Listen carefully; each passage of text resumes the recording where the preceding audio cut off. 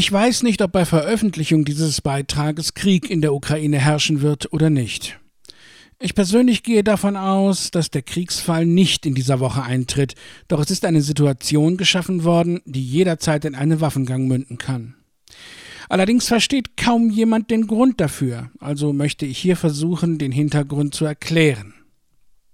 Spannungen zwischen Russland unter Wladimir Putin und der Ukraine gab es schon länger.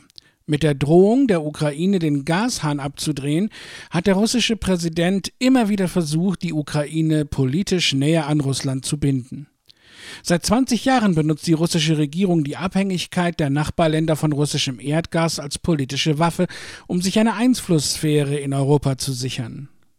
In den außenpolitischen Konzepten der Sowjetunion und auch Wladimir Putins spielen Einflusssphären eine große Rolle. Es geht um formell selbstständige Staaten, die Russland wie einen Ring umgeben und damit die Sicherheit des Landes garantieren sollen. Im Zweiten Weltkrieg teilten vor allem Winston Churchill und Josef Stalin Europa in Einflusssphären auf. Churchill wollte damit ein weiteres Vordringen des Kommunismus verhindern und gestand gleichzeitig der Sowjetunion ein Recht auf Sicherheitsgarantien für die Zukunft zu. Den Eisernen Vorhang, den Churchill später bitter beklagte, hat er somit selbst mit hervorgerufen.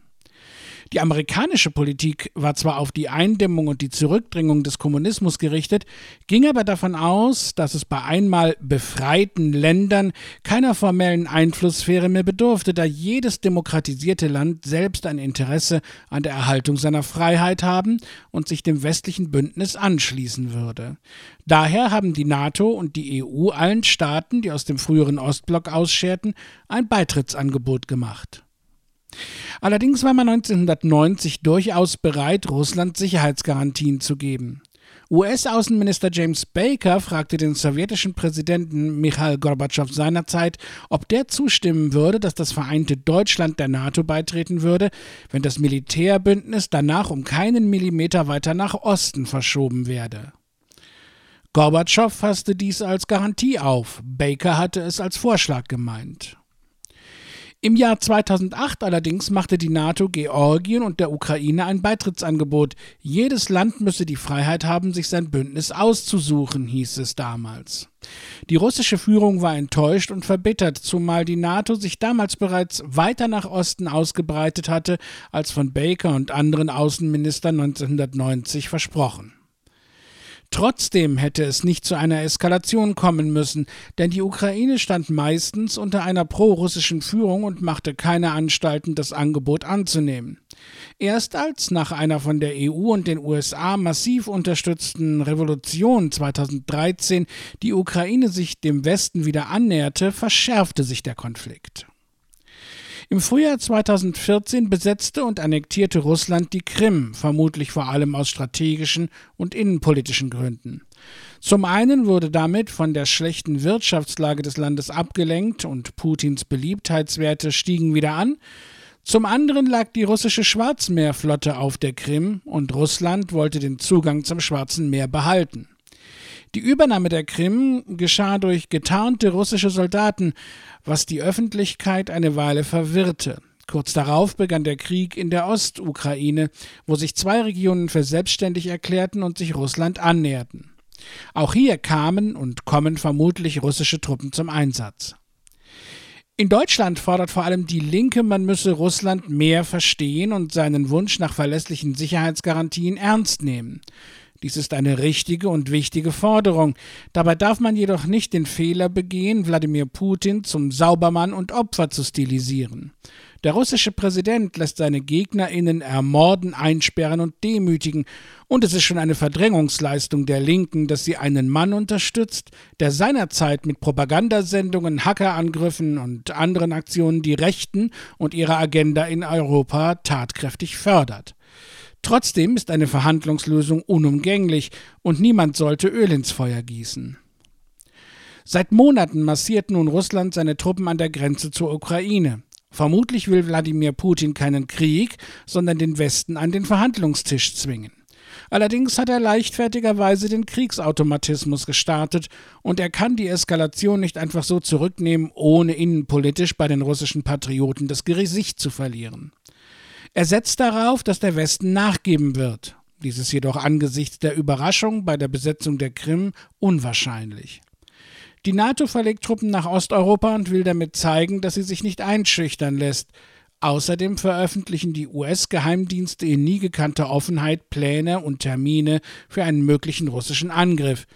Damit wollen sie offenbar eine Überraschung wie bei der Besetzung der Krim verhindern und Russland seinerseits zu einer Verhandlungslösung bewegen. Doch warum eskaliert der Konflikt gerade jetzt? Der Hauptgrund dürfte die klar antirussische Haltung der ukrainischen Regierung sein. Während Russland die Ukraine gern als neutralen Puffer zwischen sich und der NATO sehen würde, wenn auch locker der russischen Einflusssphäre zugehörig, möchte die Ukraine sich in die EU und die NATO integrieren. Sie hält dies für einen Akt der Selbstbestimmung. Jedes Land habe ohne Rücksicht auf größere Länder und ihre Interessen das Recht, für seine eigene Sicherheit zu sorgen, heißt es aus Kiew.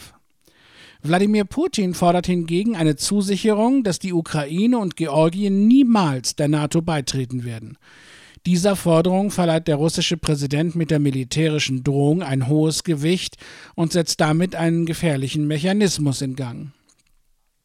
Die Frage ist nun, was man tun kann, um den Konflikt zu entschärfen und die Kriegsgefahr zu bannen. Dabei ist es meiner Ansicht nach wichtig, zwischen den Interessen Russlands und den Forderungen Wladimir Putins zu unterscheiden.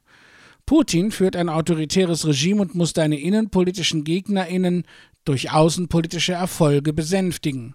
Er muss zeigen, dass Russland, wie zu Sowjetzeiten, nach wie vor eine Großmacht ist und dass er selbst diese Großmacht repräsentiert.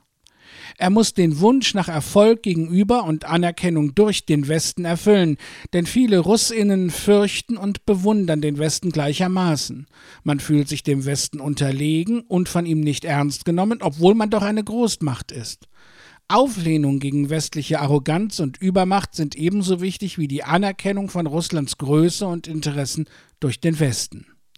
Die einzige Möglichkeit, den Konflikt zu entschärfen, bestünde also in der Anerkennung russischer Interessen, in der Gleichbehandlung dieses großen und wichtigen Landes, ohne dabei die überzogenen Forderungen der aktuellen russischen Führung zu sehr zu berücksichtigen. Die Ukraine hat ein Recht auf Selbstbestimmung. Möglicherweise wäre hier ein Modell denkbar, das 1990 in Bezug auf Deutschland versucht und eine Weile auch praktiziert wurde. Die Ukraine könnte, wenn sie wollte, der NATO beitreten, ohne dass militärische Strukturen und weitreichende Waffensysteme dort etabliert werden. Gleichzeitig müsste Russland die territoriale Integrität des Landes garantieren. Damit könnte die Ukraine für Russland zum Pufferstaat werden, für den Westen zu einem Verbündeten, der unterstützt wird, und für beide zu einem Vermittler bei zukünftigen Konflikten. Gerade, es ist Dienstagmittag, las ich von einem Teilrückzug der russischen Kräfte. Es wäre ein bemerkenswerter Schritt, der für Wladimir Putin nicht ganz ungefährlich ist. Sollte diese russische Ankündigung den Tatsachen entsprechen, käme es nun darauf an, wie weit der Westen bereit ist, Vertrauen aufzubauen und wie schnell Russland sichtbare Deeskalationsschritte unternimmt. Hoffen wir, dass die Kriegsmaschine nicht schon zu heiß gelaufen ist.